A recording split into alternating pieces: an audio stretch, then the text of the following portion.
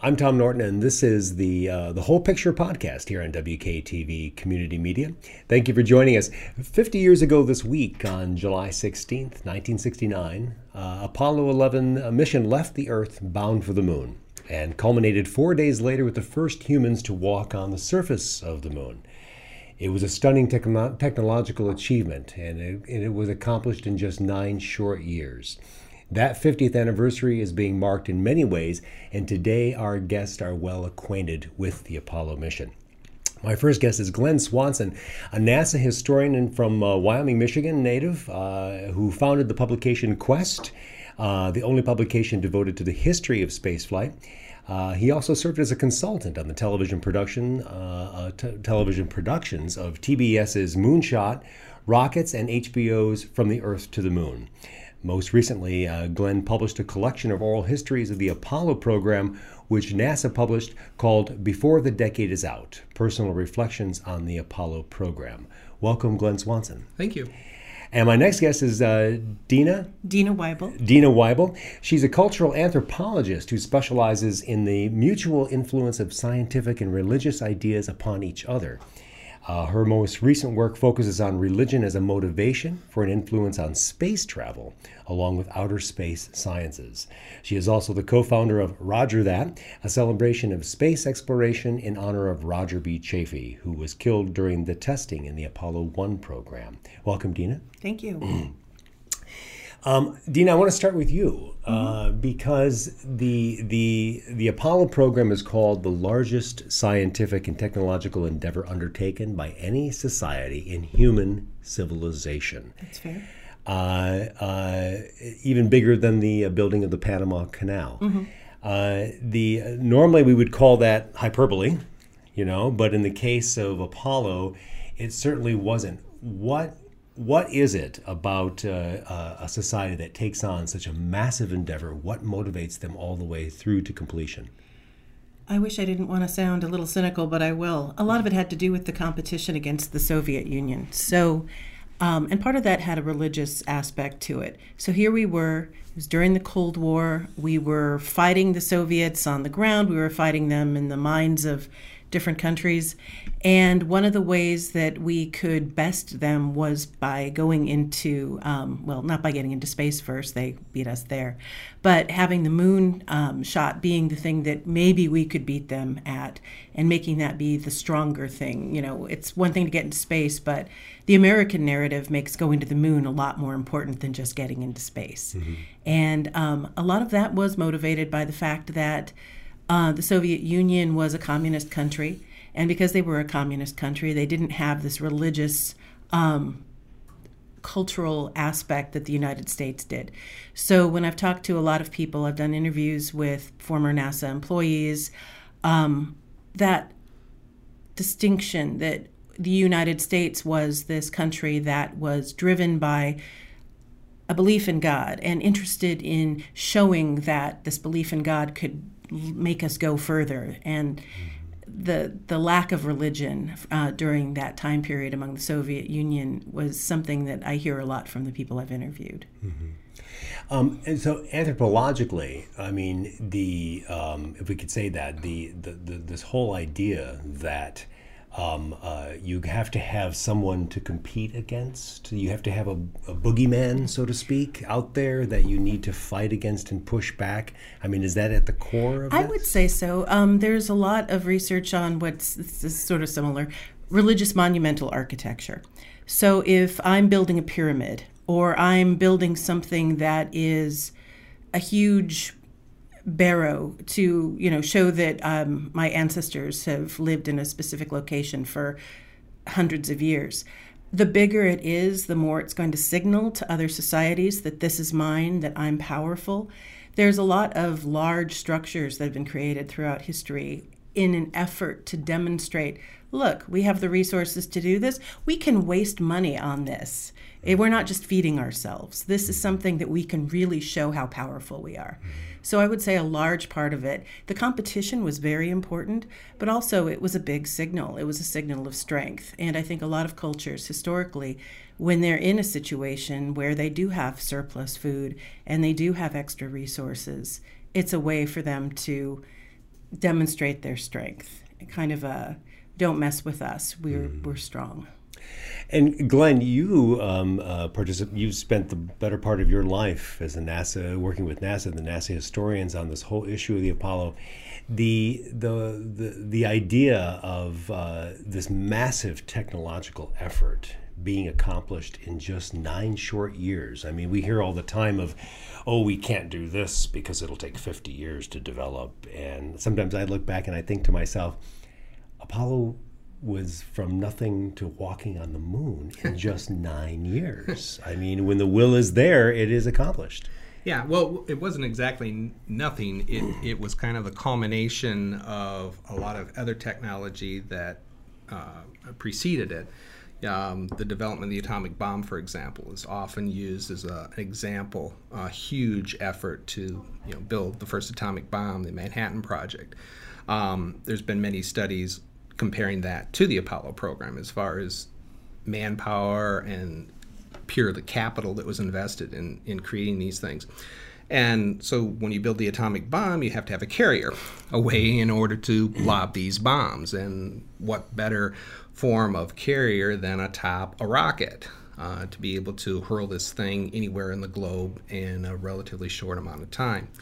And so the development of ballistic missiles followed that, and then eventually, people got the idea, why don't we replace the warhead with a human head? Humans basically, okay, to go into space. Mm-hmm. And so the Russians, of course, did that with Yuri Gagarin first, and prior to that, they launched an unmanned vehicle that lobbed Sputnik into space.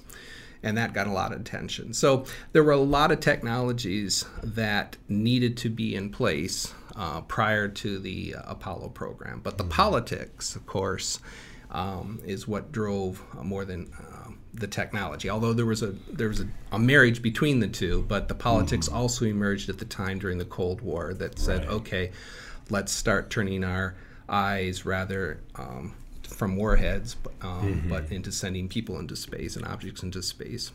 Because when Sputnik happened, it was almost a panic. Oh, it yeah. almost triggered a panic that the Russians could actually put something into outer space and could look at us, drop something on us. It was a real fear. Oh, yeah. Fear. Yeah, it was a coup. I mean, it was a technological coup.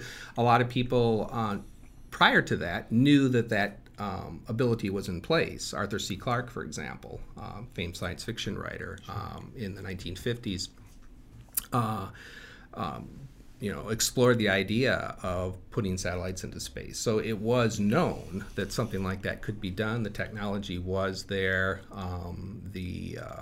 Certainly the physics were in place. But to actually put it all together and actually have it happen was a big wake-up call to a lot of people. And when that thing, could go over and people would look at it in the night sky, so you could see it, even if you didn't understand exactly the physics behind putting it in space, the politics behind why it was there, but you could see it and you could hear it. If you tuned in amateur radios or on television or radio, you could hear the beep, beep, beep. So it was very much a political tool that opened up a lot of people's eyes to, wait a minute, if they can do this, what else can they do? Deana, talk to us a little bit about that moment of Sputnik, that crossing a threshold. For the first time, human civilization is now experiencing a signal from away from the Earth. Right. And it's generated by an enemy. There's an omniscience about this idea of this beep, beep, beep going around the Earth and generated by.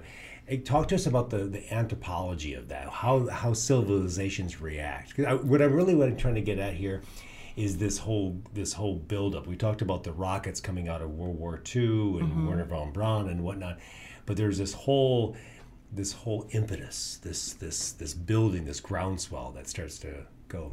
Well, I think it's interesting that you mention, Wernher von Braun too, because what Sputnik reminds me of a little bit is the bombing raids that went on, the Blitz, where you had this sort of fearful thing in the sky that's circling you.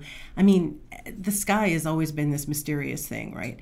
And so you have occasional things in nature that come out of the sky, and some of them are dangerous. But I think the idea that the Soviets put something up there and it began to circle the globe was really kind of terrifying in one respect, because Americans didn't know what it was doing exactly. Was it watching us? Was it capable of dropping something on us? So the idea that something was out there that could harm us potentially, especially so soon after World War II, was something that was in everybody's minds. And that idea that they had sort of surpassed us was tremendous as well. From an anthropological perspective, nothing like that had existed before. So I think there have always been stories of gods and dragons and other things coming from the sky. But to have something be real and have something to be scientific, the biggest fear was that they were so beyond what the U.S. could do that we would never catch up and we would always be sort of subject to them. And I'm just thinking about a friend of mine at Grand Valley State University. He's retired now, but he wanted to become a rabbi. And because of Sputnik, he was encouraged to go into the sciences instead. And that triggered this huge push in American society to, oh my gosh, we have to catch up. We have to put our brains to this because otherwise we're doomed. And I don't know exactly if that was where. Yeah, no, and it's kind of interesting, Glenn. I mean, without Sputnik, would there have been an Apollo 11?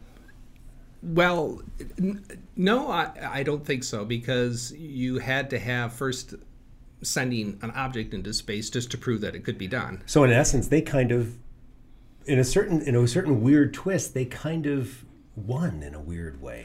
Well, they proved the ability to be able to do that, but when you're looking back at the rockets that they used to launch that, again going back to this idea that you had an intercontinental ballistic missile, an ICBM, that the Russians had built, and it was not specifically built for Sputnik. It was built for a thermonuclear weapon, and basically they replaced that with this benign, scientific satellite to hurl over. But the message was very clear that this could have been replaced with, a warhead. It could have been, on there. But there was a reason for, the idea that they could launch a satellite using this missile. The technology that the Russians had, they had the bomb as well. The United States had the bomb also. But when you look at thermonuclear weapons, you also look at capability for deployment of these things. How big are they? How heavy are they? And the Russians, even though they had the ability, they had the bomb, they didn't have a light bomb, a bomb that could basically be easily carried to the United States and to other strategic locations using their bombers. They just did not have the range to do that because the bombs were very heavy. And so what better way to do that is to replace using an aircraft with a missile. So they put a lot of their technology and efforts into developing a missile carrying capability to put these things into, to deploy them. And so they did have that, ahead of us. I mean, we were working on things at that time, but they basically leapfrogged out of this necessity to have a carrier for their thermonuclear weapons to be able to deploy them. Where our bomber capability was pretty good, and then also the lightness and weight of our ballistic missiles, the warheads allowed us to deploy them using aircraft quite effectively, or intermediate range ballistic missiles. Missiles that couldn't achieve orbit, but could be placed, say, in Turkey and things like that, and then be lobbed over into the Soviet Union. So the Soviet Union, to reach us, had to cross these huge amounts of water. So their incentive much bigger was bigger. range. Yeah, so they needed a larger capability. And of course, the Cuban Missile Crisis thing, now suddenly they're in our backyard. Right. They're only 92 miles away, and so they could have these relatively smaller powered missiles, launch nuclear warheads to mainland United States quite easily. There's a kind of poetry, if you will, about this idea that the origin of the propulsion, the origin of the thrust of it all, if you will, no pun intended, is that it is all meant for war, and for destruction. And then it ends with this culmination of peacefully walking on the surface of the moon and returning to Earth to this jubilant victory. Yeah, worldwide. Well, many times, a lot of what we see as science and more of, going there because it's there type of thing, ride on these needs or desires or necessities for, protection. The atomic bomb, the development of the atomic bomb, the Panama Canal, going further back. This was a need for security. This was a need, for an economical way for shipping and things like that. And so you had these tremendous engineering feats, technology as well, with the Manhattan Project. And so all of these things, there's a continuum, if you will, of these technological developments that, if you want to look at culmination in landing on the moon, so, you can, because all these other things need to precede that. The development, intercontinental ballistic missiles, the technology, transistor. You can look at all that because you need to make things lighter in weight and technology. There's two points. I think I was born too late. There's 2 points that I would have loved to have been alive and working as an industry professional. And for film and television, I would have loved to have been working during this studio system of the 30s and the 40s and the 50s. And my interest in science, I would have loved to have been working at the points of Mercury and Gemini and going into Apollo. Talk to us a little bit about the Mercury program. Is it Mercury or Gemini? Mercury is the very first. It was so nascent, and it's we see the film clips of the rockets exploding on the pad, and then finally being able to put a man in low Earth orbit for just a short period of time. Eventually, and eventually, and it was such a moment to show that we could catch up to the Soviets, and that this was doable. And then that went into Gemini. So we end up with Apollo and Apollo 1. I mean, talk to us a little bit about the technology that was needed. I mean, computers were not really anywhere close to what we conceive of as a computer today. The slide rule was essentially the big means. Talk to us about the technology that it took to get in that 9-year span. So we had the lead up to it, but now, okay, we're going to the moon. And I think it was Webb was the NASA administrator at the time at the launch. And for him to amass this titanic effort, talk to us a little bit about that. Wow. in 30 words or less. In 30 words or less, 30 seconds or less. Well, there's a lot there. Yeah. I mean, there's graduate classes that are basically on one of those topics, wow. And that's all they focus it on. But just looking at the progression of things from Mercury to Apollo, well, prior to that, of course, the launch of the first U.S. Satellite in space, which was Explorer 1, proved that we could do it.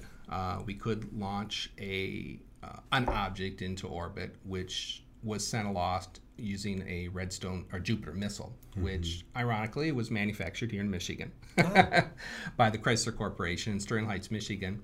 And that very booster that was used to hurl Explorer 1 in 1958 was also used, a modified version, to launch the first American into space, which was Alan Shepard on May 5th, 1961, after Yuri Gagarin. But we had to prove that, we could launch a human into space, just like the Russians could prove that they could launch a human into space as well. Yuri Gagarin went into one orbit before it went down, which was a huge leap. But their missiles had that capability. It had more than enough thrust, more than enough payload capability, because they were going to launch a heavy nuclear weapon, and now in place of that, they're launching one human. So they had more than enough energy to do that. Whereas here in the United States, we didn't quite have that yet.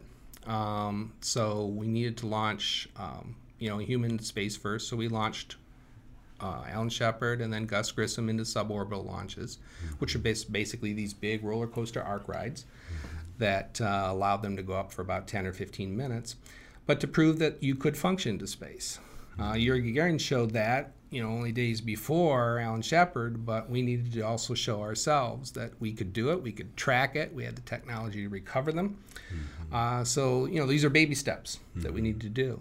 And then once that was done, then the Gemini program followed on, and that introduced other technologies that allowed us to show that we could do mainly three things. One was extended duration stays into space, okay, where we could stay for longer periods of time, because the last Mercury flight was still just under a day. We haven't stayed up there very long, and we knew that if we were going to go to the moon, that we're going to have to be up there for a long period of time.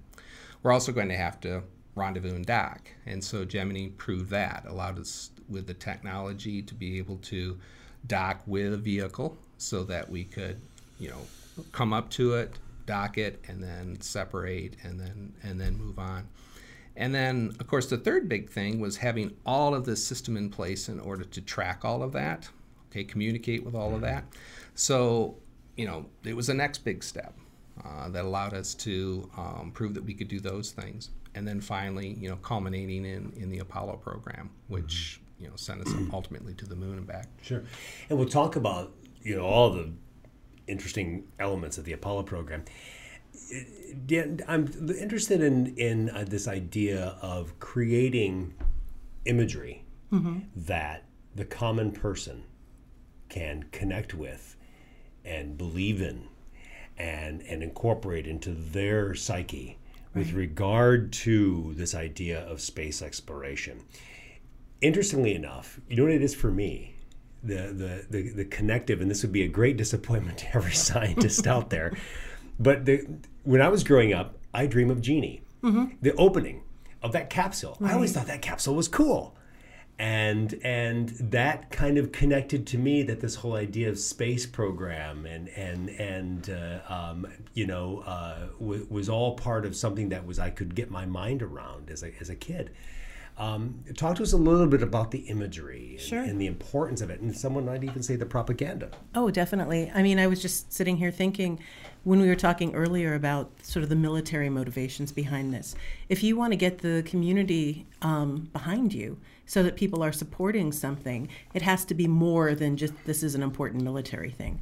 So it becomes about honor. It becomes about the American character. It becomes about religious people proving their worth above non-religious people. I mean, that was actually a real motivation. I think one of the things that was going on with these programs, and it's kind of interesting because Glen can correct me if I'm wrong on this, but when we were doing Mercury and maybe the beginnings of Gemini, I don't think the moon was really the goal. Von Braun was interested, for instance, in space stations and various things, and it was when Kennedy set the moon that kind of changed. But during that time period with the Mercury 7, the publicity that these astronauts received as being these sort of superhuman beings, right? They had gone through so many tests and were so perfect physically, mentally, psychologically. And they were the best of the best, and they were Americans, and they were making us proud. And they were almost, one would dare say, there was an Aryan kind of a chiseled look to them all, and they were all, And there wasn't a lot of effort for diversity or looking into certain. I mean, there were women who were tested in sort of a side program. You may have heard of the Mercury 13. There were tests done that indicated that women were actually better suited to space travel. The smaller bodies, they would use less oxygen. Their endurance was a lot better for some of the testing that was done for astronauts. But it wasn't the image that NASA was trying to, create. And so what you wanted was this sort of, dare I say it, sort of like a football team, this is our team, and look at these guys, and they're going to go up there and do this amazing stuff. And the pop culture of the 1960s, as we're getting toward the moon landings, it's, the number of TV shows. I think really the 50s is when we started mentally preparing for space. That makes sense because of when Sputnik happened and when the both American and Soviet space programs sort of took off. But I find it fascinating how much cultures, large cultures like ours, prepare for things ahead of time. I always think science fiction is almost a lab where we come up with ideas for things we want later. So you can look at Star Trek episodes and look at technology that we started to have in the 90s and 2000s, and because it's almost like a wish list. And so when it's I Dream of Jeannie, it was part of that glamour. But also, these brave guys who were doing these things, and a little bit of Orientalism and a little bit of Florida Vacation, and there was a lot going on there. But I can see why it was so popular, and I think it really kind of helped make the American public think about the space program every week. Right. And you had a lot of charismatic figures too that came into play. Very important. Deana mentions Werner von Braun, for example, and in the 1950s, and Disney.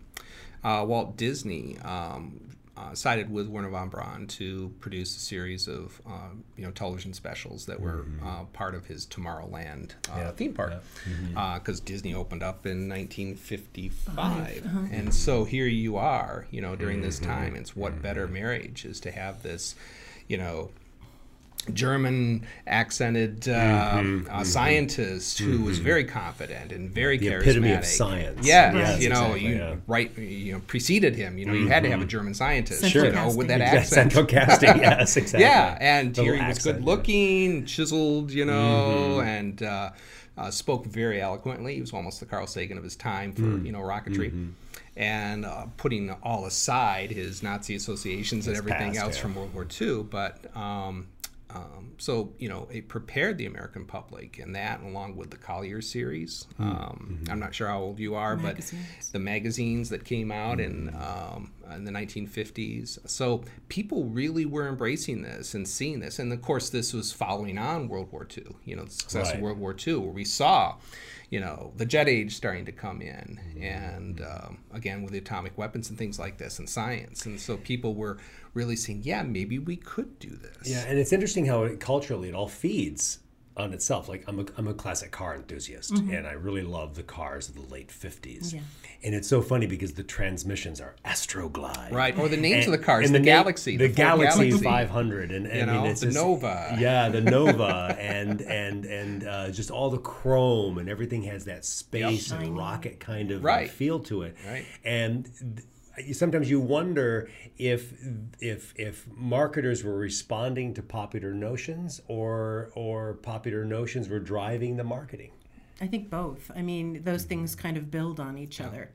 And so it was creating this massive amount of enthusiasm in the public. That doesn't mean that by the time the Apollo program rolled around, everyone was in favor of it. Right. It's far from that.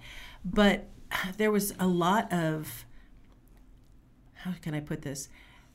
Almost like a sense of pride in entering the space age, and that idea of the space age, that the United States had moved forward evolutionarily. We were no longer the sort of ground-based people. We could go into space, and our music was going to reflect that, and our cars were going to reflect that, and the way we dressed was going to reflect that.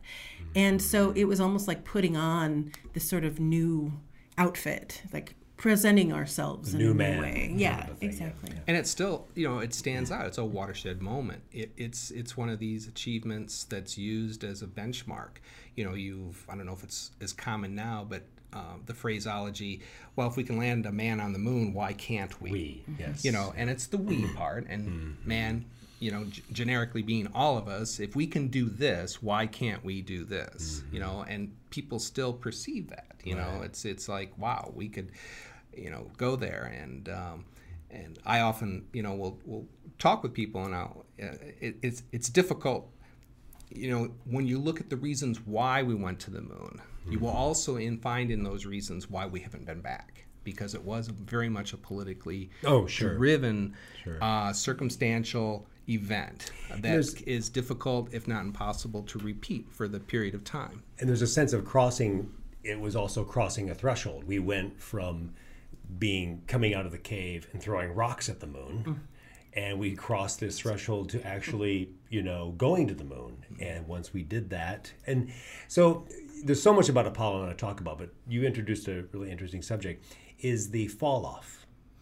This unbelievable, titanic, epic. You can use all the hyperbolic words that you want and say that we achieved this amazing goal. And then I was reading by November of 1969, just a few scant months after we walked on the moon, the public was like, oh, we're on the moon again. Mm-hmm. Been there, done that. Been there, done that. That's what, let's move on. Let's change the channel. Mars. Yeah, let's go. Yeah, exactly. Let's talk a little bit about that, two of you.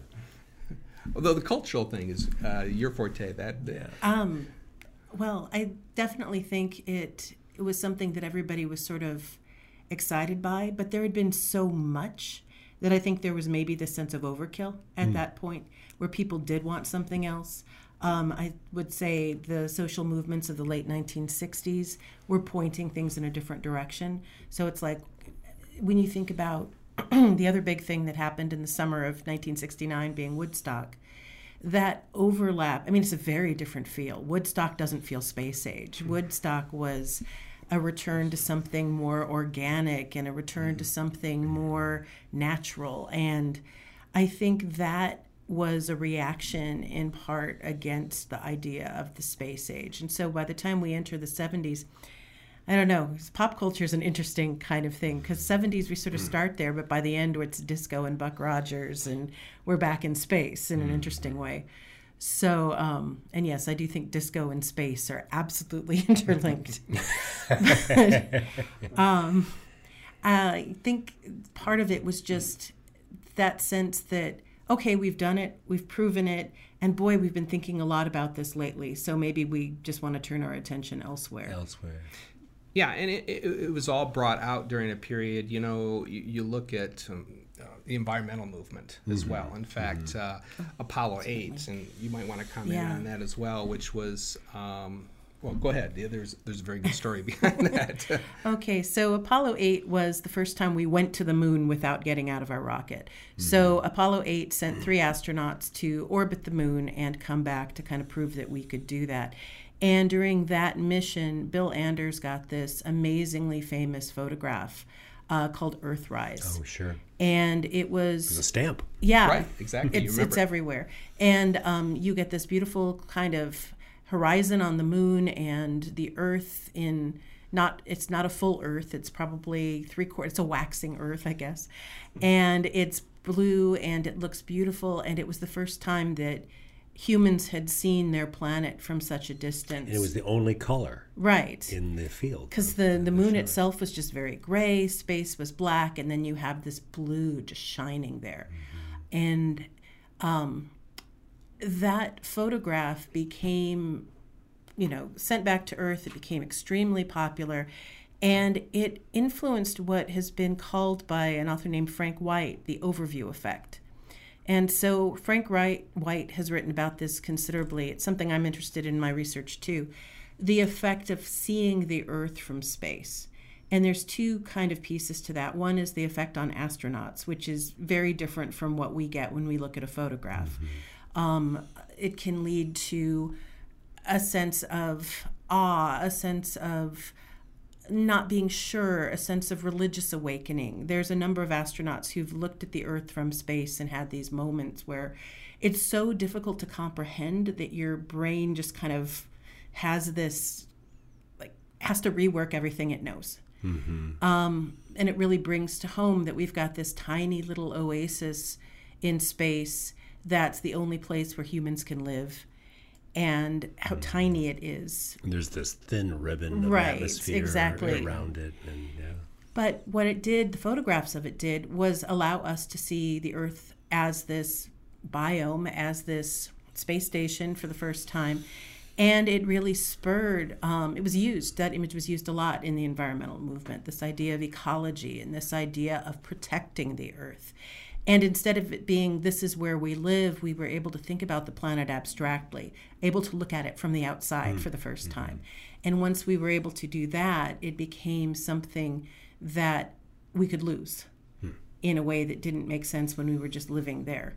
And I don't know, you're probably a little young for this, but when I was growing up, there was a TV show called The Big Blue Marble on PBS. Oh, I remember that. It was for kids. And that whole idea of it, the environmental movement used the idea of Earth from space as a symbol. And I think that was a very powerful image. I don't remember this. I don't remember the moon landing.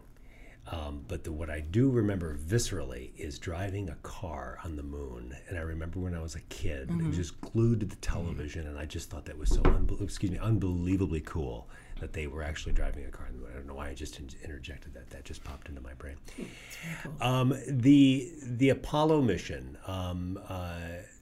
Go Fever. The phrase "Go Fever." Let's talk a little bit about that. It got us there in 9 years, Right. and it had a downside. Yeah, the Go Fever was basically this idea that we have a mandate that was put in place by John F. Kennedy to land a man on the moon and return him safely, but before the end of the decade. And NASA was on a roll.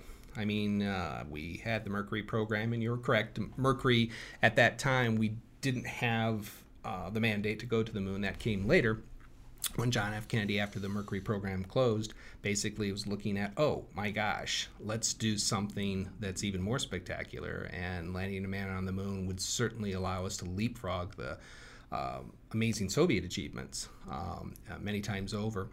So NASA, basically Congress approved a tremendous amount of funding to put in place this huge effort to get to the moon. And, Gemini, like I mentioned before, was following that. The technology that was needed to do that had to go in place. And so we went through all of Mercury. We went through all of Gemini program with no real major problem. And then now we are at the dawn of the Apollo program, where we're ready basically to test our first Apollo spacecraft, which was called Apollo 1, Apollo 204. And that proved to be a pivotal moment in the whole history of the program. It was the first three-man spacecraft that would take us to the moon.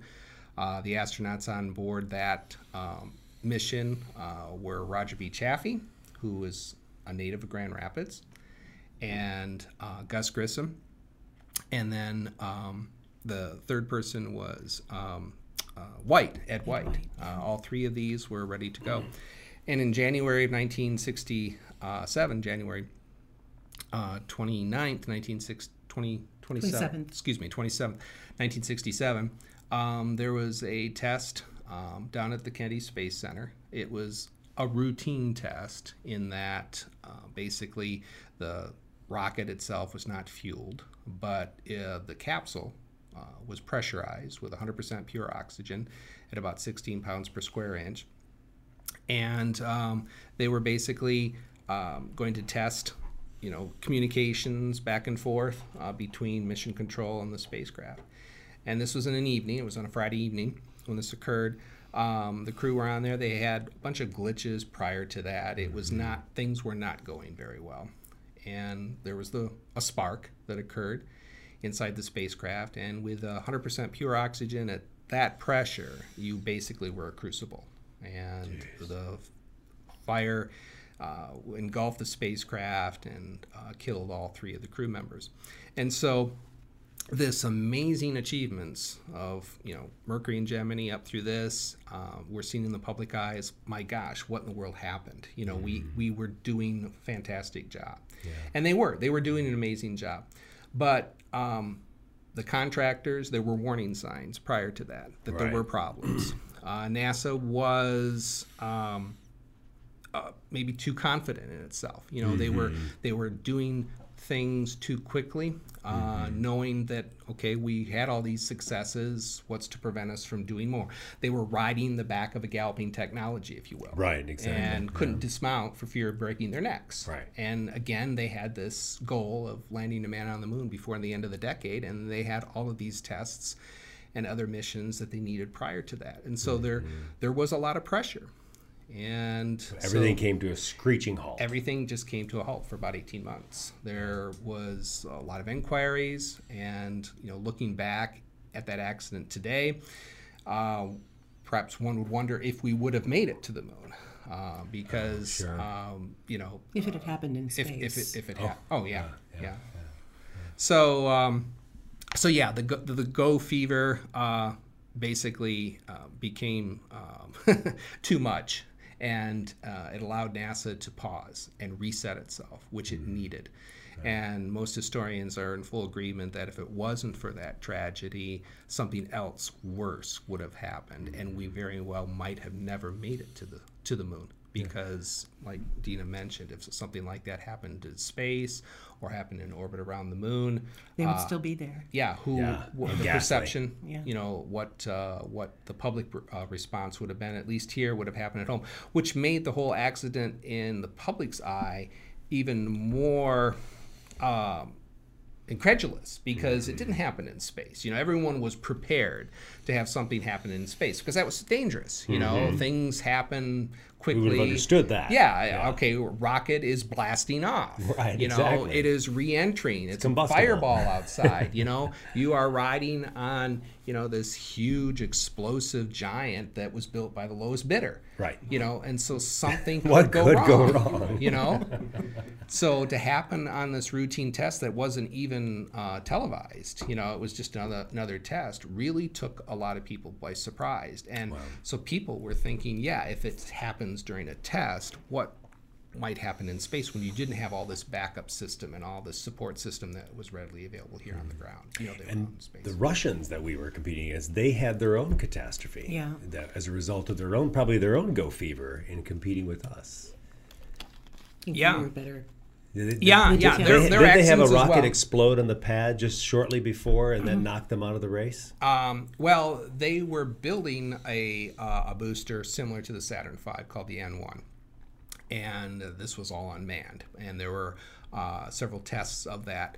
And each test was an all-up stack test where you had multiple engines all firing at the same time. It was 30-some engines, I think, on the first stage that were firing. So it makes the SpaceX Heavy look benign, you know, as far as a number of engines firing at the same time. And this massive booster just failed, you know, both times or 3 times during the unmanned test flights.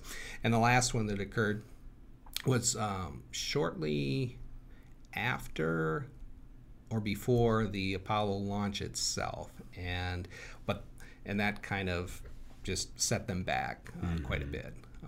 There's a lot more prior to that about how far they were into the race. But why do you think the Russians gave up? They didn't. They eventually they would have been able to put a Russian on the moon if they had kept at it. What was their? You had that spectacular explosion on the pad just shortly before, which quote unquote knocked them out of the race. But then they didn't pursue that any further. Well, one of the curious as things to why. when Kennedy placed that goal before Congress on May 25th, 1961, you know, it was quiet. There was a lot. They couldn't believe what they were hearing. You know, here we are. We just barely sent a person into space for a day. You know, this was in 1961. And now you want us to send people to the moon?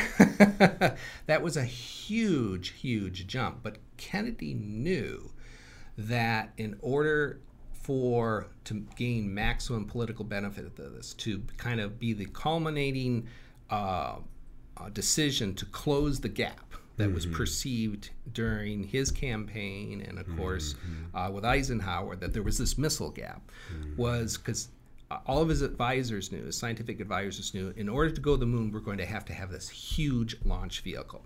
The Russians didn't have it. We knew that. We didn't have it. We knew that. So basically, the race, whatever advances that they had, would be reset when you threw that challenge in the ring, because he knew they would have to also build a booster like we would. We had the resources, we had the technology, we had the funds to do that, because both sides of the ocean knew that they would be having to place the same amount of effort to build this super booster to get us to the moon. So it kind of reset the race. So even though the Russians were ahead prior to that with all these other achievements, he knew a brand new goal. He knew that if he placed this goal of landing a man on the moon, the Russians said, "Oh my gosh, if we're going to enter this race, we're going to have to also build the same booster. Sure. Can we do that? So now the race was reset to zero. It's like Right. they made the starting point the same thing with neither side ahead. Do you think that Kennedy and the folks at NASA and Johnson, do you think they thought it was attainable? I mean, there was a reset of the field, but do you think they thought it was attainable? Yeah. The goal before the end of the decade was kind of a moving thing. James Webb in some talks says, we could make it to the moon in 1968. Now, when he's saying to the moon, be in the vicinity, basically orbiting the moon by the end of the decade. But within 2 or 3 years, they were in pretty much agreement that, it could be done. It could be done. With these huge appropriations, which made everyone very, very nervous. I mean, at the peak of the Apollo program, when funding was basically something like 5% of the budget, I mean, it was a huge amount of money, and everybody knew this, especially Kennedy. I mean, when you were looking at taking 50 cents a week out of everyone's paycheck, to pay for this project, that's a huge amount of money. And people were looking, can we do this? Will the public support this? And there was a lot of skepticism. In fact, Kennedy was looking at backing away from that idea because he knew that it would cost a tremendous amount of money and a lot of political clout in order to, and he was only a one-term president. I mean, he was looking to get reelected just like any politician at the time. And he was this young, youthful president, and there was a lot of skepticism. A lot of people forget that, that there wasn't, 100%, even though there was go fever, there wasn't this huge outpouring of support. I mean, a lot of people were very interested, but when you look at the numbers over time, there was a lot of skepticism. Okay? I want to ask you both, imagine no Apollo. What is the United States? What is technology? What is the world? No Apollo. It never happened. It's wild speculation. Kind of reverse science That's fiction. one of those Alternate histories. counterfactuals. Yes, exactly. A good parlor game played by historians. What if? What if? Do we yes. still get Mercury and Gemini? Yeah. Okay. Apollo 1, Roger Chaffee, Ed White, Gus Grissom are killed. It's brought to an end. One of the things that I've read and studied before is that the whole idea of Kennedy had survived also is another event that goes in there. Because he was a very cautious. He could be a cautious politician. Whether the agreement, the short answer is the agreement is that we most likely would have gone to the moon, but not necessarily by 1969. Now, maybe it was in 1970, 1972, whatever that we achieved. Because you have to also look when you play games like that, how many contracts were already in place. How much superstructure, how much funds were allocated already. The dies were set. I guess the milling machine was in place. They had already put all this, and so The investment. the investment was made. So you're looking at, okay, you can't throw all that away because this stuff has been spread throughout the South and to other constituents that were also very powerful players, in this. So I don't doubt that we would have made it to the moon, okay? But I think if there were any differences, it probably would have occurred later, not by 1969. And my question is more like, what would society have not experienced if we had not gone to the moon? I mean, apart from cordless drills, I mean, what would we have not enjoyed today as culturally, technologically, and so on? It's all speculation, but I think about Just fun. the mental boost that it gave us to sort of defeat the Soviets at something. So I think there would have been, hey, Soviets got the first satellite in space. They got the first human in space, the first woman in space. What did we do? And that sense of a lag might have been something that weighed on the American public. I'm not saying it would not have led, the fall of the Iron Curtain wouldn't have happened, but I think perhaps the moon was such a spectacular thing, and once again, you're talking about propaganda. It was such an, strong propaganda that if that had not happened, maybe the United States would not have seemed in the 70s and 80s and 90s to be superior in some ways to the Soviet Union. And I think the moon was less saying, ha. Right. And that's technical speak there. But if that hadn't happened, maybe there would have been kind of a domino effect. It would have been more understated, and maybe we would not have had such a strong showing against them afterwards. Right. Almost kind of like, corollary, Ferdinand and Isabella financing Columbus, what it did for Spain for the next 200, 300 years. That incredible discovery and voyage into the unknown, and that's what Apollo may have done for us. But in retrospect, when you look at the fact that it did happen, people are going to look back at the 20th century now. We're in the 21st century, and they're going to see that, my gosh, we left the planet. And one of the things that I'm continually amazed at is when you look back at not only the technology, but the political will at the time and the whole environment of the world at that time. The fact that we did it, during that time was amazing. And I think certainly the death of Kennedy helped. The death of Bobby Kennedy helped. The death of Martin Luther King helped. King and Bobby Kennedy both were killed in 1968. And that was on, the eve of Apollo 8. Right. Apollo 8, of course, was in many, many circles, was seen as even a greater achievement for its time than Apollo 11. Because you basically went to the moon. We were able to get there. And this was the first time humans had rode, atop the Saturn V. We had only had 2 flights of that massive booster prior to going to the moon. We had Apollo 4 and 6. And there were problems with both of those missions that they had to overcome. And so the odds of them getting to the moon and back were even less than Apollo 11. And so it was just an amazing moment, and happening in December at the end of the year around Christmas time.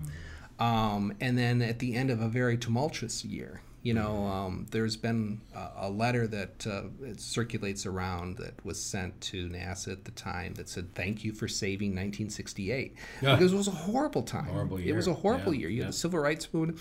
Right. There was so much going on.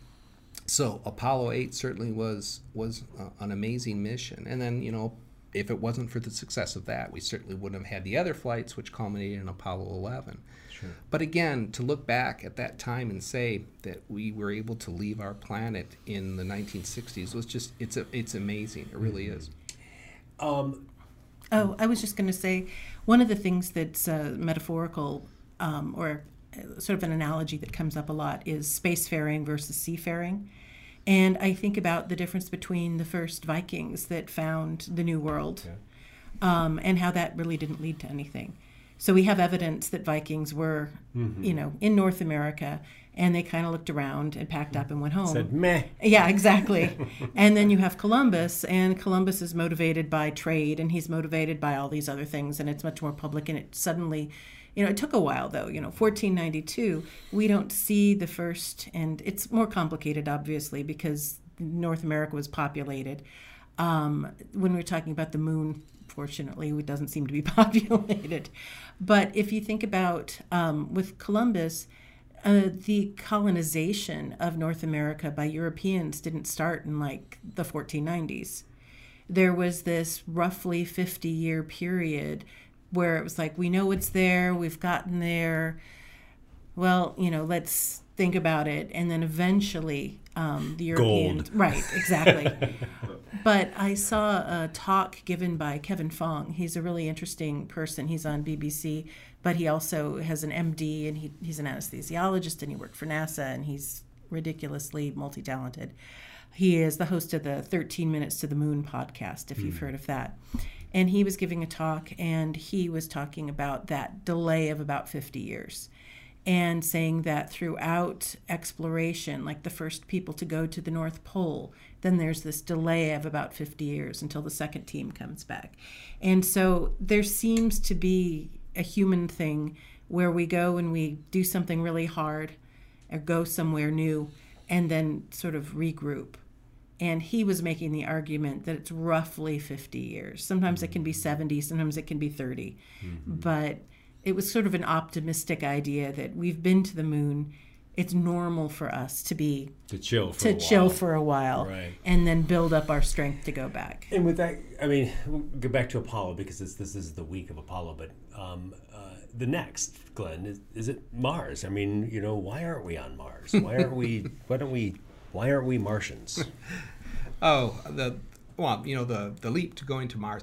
Would we be on Mars now had we not quit Apollo? There was talk at the time, and a lot of folks don't realize that the next logical step would be go to Mars. I mean, if we can go to the moon, let's go to Mars next.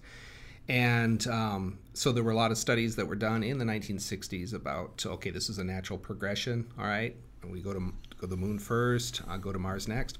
But again, the cost factor is huge. And the technology needed to go to Mars, it's basically, okay, you're going to the corner drugstore versus, going over to Chicago. It's a huge leap to get there. And, we just didn't have the resources available at the time or the political will to do that. But a lot of people, too, look at that and say, I would love to go to Mars. I would love people to go there. It would be amazing to do that. But the problem is the funding and the political will. You have to have a mixture of the two. And will it be just the United States again? I highly doubt that. It's going to have to be an international venture. Do we need a boogeyman? Do we need a nemesis, someone to compete against to get us to Mars like we did to the moon? That would make it easy. Or easier. The media love to use, those packages that, okay, a new space race. In fact, that's often invoked even now, with the Chinese, for example. Sure. Going back to the moon with the robotic explorers and then with their space station. Now, the Chinese are looking to be physically man on the moon by 20... There's still political clout to be gained by doing that achievement. I mean, it's a very exclusive club, and it still is. Because one wonders if they would make that a launch pad to Mars, and then they would have, say, 15 years from now, the coup of being the first man on Mars would be a Chinese. Maybe. It's possible. I mean, again, they have a very systematic approach. They are planning things out. A lot of their robotic exploration programs are very well thought out. They do have their act together. And if I were a betting person, certainly I would place that if we're going to go back to the moon, I wouldn't be at all surprised that it would be the Chinese before we do. I'm sorry. I just was thinking, in contrast to the competition, the International Space Station, it truly is an international space station. Something like 16 nations work together to put that together. And the astronauts that I've spoken to who spent time there, it's very meaningful for them that this was a result of international cooperation. And so it could be another model for going to Mars, or probably not going back to the moon. I don't see us doing that. But I think Mars, as Glen was saying, that idea of international cooperation, I do think that there's a lot of discussion among people at NASA about moon first or straight to Mars. And the argument for moon first is that if we can practice stuff getting to the moon, if we can set up a satellite launching system like Gateway that's orbiting the moon, where we can not have to lift rockets from Earth's gravity and build something out there that just can leave directly from orbit and not have to worry about using up all that energy, there's definitely some benefits to that. On the other hand, other people are very much, we've already done the moon, why go back and retrace our own steps? And it'll be interesting to see what'll win out. I kind of think that going back to the moon first is likelier. It's a very much a political tool as well. The recent effort for 2024 ironically, would occur during the next term of the president, whoever that may be, and to push that window forward, to 2024 is extremely optimistic. I mean, have we disassembled that much that it's that difficult for us to go back to the moon in a span of 5 or 6 years? Well, we need the launch vehicle, and SLS, the Space Launch System, is pretty much the only one capable of taking us to the moon. In spite of what a lot of fans might look at with SpaceX and things like that, SLS is specifically designed for taking large payloads, and putting them into lunar orbit, and to form the gateway, and to take us to the moon. We just and that's being pushed around. The first flight of that launch vehicle, and so this idea of being able to go to the moon in 2024. It's just not going to happen. It's not going to happen. And part of it has to do with the fact that the way the system is set up is that whoever the current president is sets the pace. And so when the president changes, plans that were in place kind of get thrown out and shuffled and rebudgeted. And I think that was one of the weird advantages of the Kennedy assassination. Nobody was going to touch it. Yeah. Yes. It became what's known in parlance as a golden watch. Basically when someone of great political import becomes canonized, if you will. Sure. Kennedy's death and assassination at that, and nobody was going to touch that. Right. And so it was very much a bipartisan effort. It became even more so after his death. It's like, no, we need to preserve his memory, if anything, to and this is it. And this is it. So don't touch it. Right. Don't deny that. You know so much about NASA. Has NASA built in internal mechanisms to kind of weather the political winds going this way? Now the political winds are going to go this way. Have they figured out how to, this is our goal, this is our course, we're going to, I'm not saying through, You've got two different kind of groups in that question. One is human spaceflight, and the other is robotic exploration. And of the two, the robotic exploration side of NASA's budget, and then you have aviation as well. I mean, that's the other A in NASA's is you have aerospace. But as far as the space side, looking at the two, the robotic exploration is much more looking at long-range planning goals for what's going to be done. And there's a much more systematic approach to that. There are studies that are done by the national academies that give them basically plans, decadal plans. This is what we want to do. This is what the scientific committee wants us to do. The community want us to do. They want us to go to Mars. They want us to go to Jupiter or whatever. And so they have their act much more so together on the robotic side than on the human side. The human side is much more politicized, much more disorganized, much more, as Deana mentioned, from one term to the next. And so it's very, very difficult to make any type of long-range effort beyond what's the latest thing in the administration. And certainly the 50th anniversary of Apollo. Everyone in the White House realizes, oh my gosh, there's going to be a lot of, media attention on this. We need to do something big.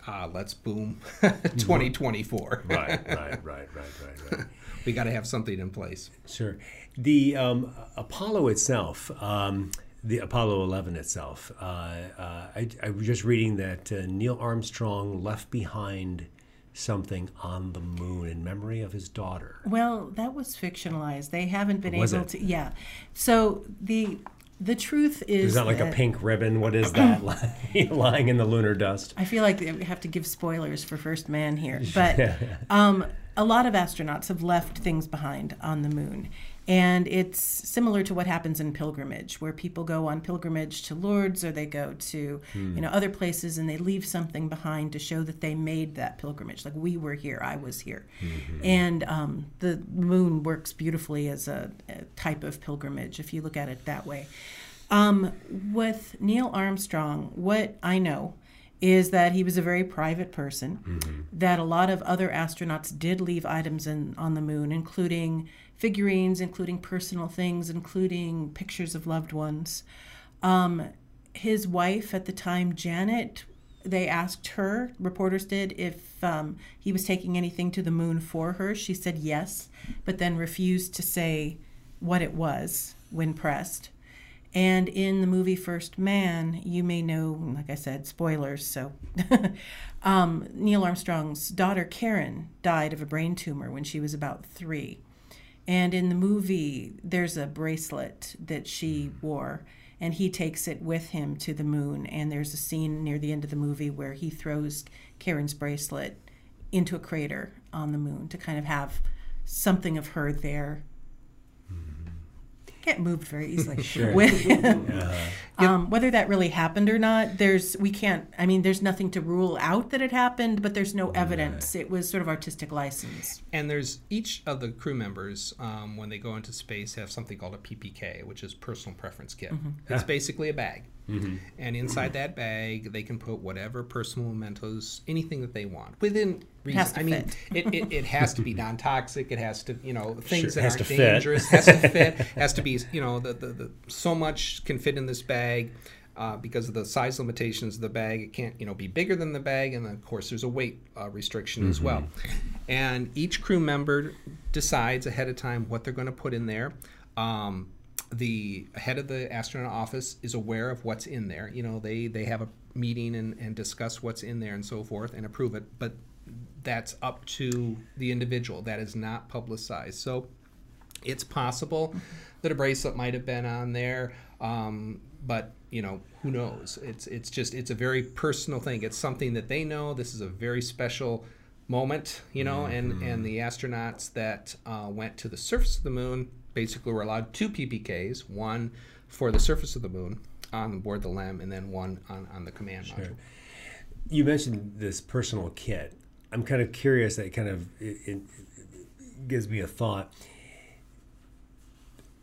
What was the role that may have played? The decision to include that may have played in the distinct possibility that these men would be trapped and left behind on the moon, and that would be the last thing that they would have, would be these personal effects from home before they expired, had they been trapped on the moon.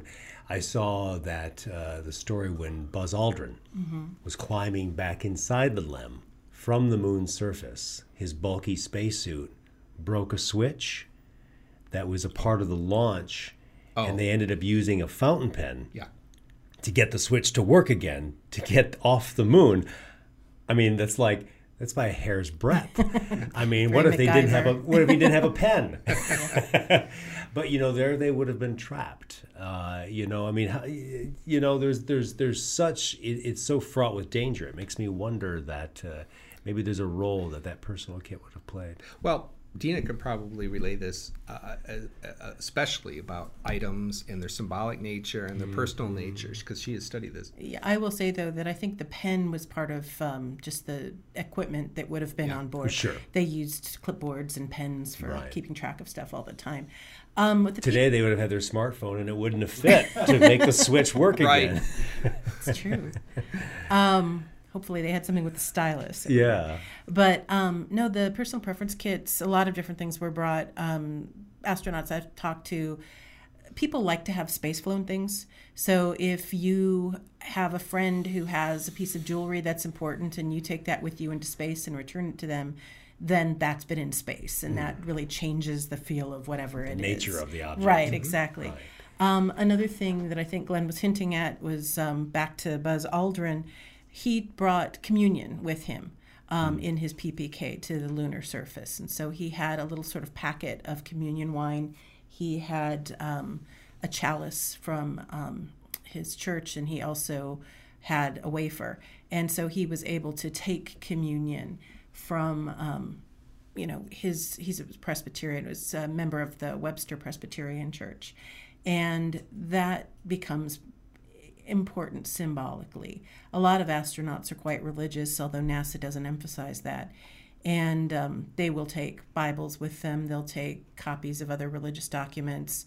A fully kosher Torah was taken up into space, not during the Apollo missions, but later by Jeff Hoffman. But a lot of the astronauts during the Apollo era were Christian and took items with them. A few of them were sort of no preference, and they were less religious, I guess, than the others. But those personal preference kits allowed you to look, it's like any time you're going camping or going away from civilization for a while, to have that kind of comfort of home, something to read, pictures to look at. And it's not unique. I mean, you had pilots that would wear charms, or they would put something. Picture. Their wife's pictures on the... A little saint on the dashboard, or something exactly. like that. Things like that. And these astronauts, first and foremost, were test pilots. And so superstition, There's a carryover. Oh, yeah. Deana studied this quite a bit. I mean, it's there. Number 13, remember Apollo 13? Yeah, exactly. Case in point. So, these things allowed not only mementos from their families, their personal lives, but also to some degree perhaps luck, as well. If I bring this with me, good things are going to happen, not bad things. Right. Well, it's been a really fascinating conversation. We never did get to the freeze-dried food here that we have in front of us. So people are wondering, what is this scattered stuff here? Before we go, I just want to talk a little bit about, in front of us we have shrimp cocktail. And we have, you want the shrimp cocktail? This is shrimp. Oh, this is also shrimp cocktail. Okay, this one is black. Yeah. Okay, but that's quite old. Yeah. This is Russian, and that's U.S. 3 ounces of cold water. So this and all of this food, this goes way back to, did you say Mercury? Yeah. The earliest ones here, this one here. This is very similar. Those of you who are listening, we have a lot of plastic freeze-dried packets on the table. Yeah, I don't know for sure. This particular one here flew in Gemini, or was the type that was aboard the Mercury program as well as the Gemini program. These were just little tiny toast bars, cinnamon toast, like you'd have at home, but shrunk down and then stabilized so that it wouldn't spoil. All the moisture removed and so forth, so you could pop these into your mouth. So this is probably the oldest one, because during the Mercury flights, Alan Shepard and Gus Grissom, the first two, they weren't up long enough really to work up an appetite. 15 minutes. Right. Only 15 minutes. It wasn't until John Glen with the orbital flight, he was the first American to try food in space, and he had a tube of applesauce. Basically, it looked like a toothpaste tube with a little screw top on it, and he would open his visor when he was in his spacecraft and then squeeze this applesauce just to see if he could swallow and how well it worked into space. Who was the one that smuggled a sandwich on board? That was John Young from Gemini 3. Okay. Yeah, John Young. Ham sandwich in his pocket. No, it was corned beef. Corned beef sandwich? It was a corned beef sandwich. From Maury's Deli down on East and 5th Street. It was a deli, and it was at the Cape, and he ordered one up, and it was basically a sandwich that Gus Grissom was the commander of that flight. That was the first flight of the Gemini mission. And John Young brings out of his, once they're in orbit, and says, "Boy, I could sure go for a corned beef sandwich." I just happen to have one. And Gus Grissom says, "Yeah, I would too." And I forget the name. There is the name of the deli, but it was a Florida deli where he picked it up. But John says, he whips it out, and Gus Grissom looks at him and says, "Put that away." I got takeout. and he eats a bite of it. And if you go to this, I think it's at the Smithsonian still, he brought it back. And it's been embedded in a lucite block, the sandwich. And I think it was down at the Astronaut Hall of Fame in Florida, so you can see it. But it created quite a stir because the crumbs started to float around, things like that. Oh, sure. He didn't eat it. What are psychologically, what are the astronauts? You get kind of depressed after a week of It's gotten much better. Yeah. Much better. Yeah. And then what is it too? Like even how fluids are recycled from the human body and purified and once again made. Just don't think about it. Yeah, just don't. And it's really just. Now, does NASA have any kind of efforts that they do with psychological training, if you will, to get astronauts over these natural humps, so to speak, that we have psychologically about, drinking recycled urine to be... My guess is that it wouldn't be so much they have to train it into them. I think the selection process probably is looking for people how for they whom... personally Right. just Yeah. adapt to it. And, you don't go into the program for the food. Yes, it's for the takeout. That's right, for the takeout. It's one of those things where, that's secondary. I mean, obviously you need to eat.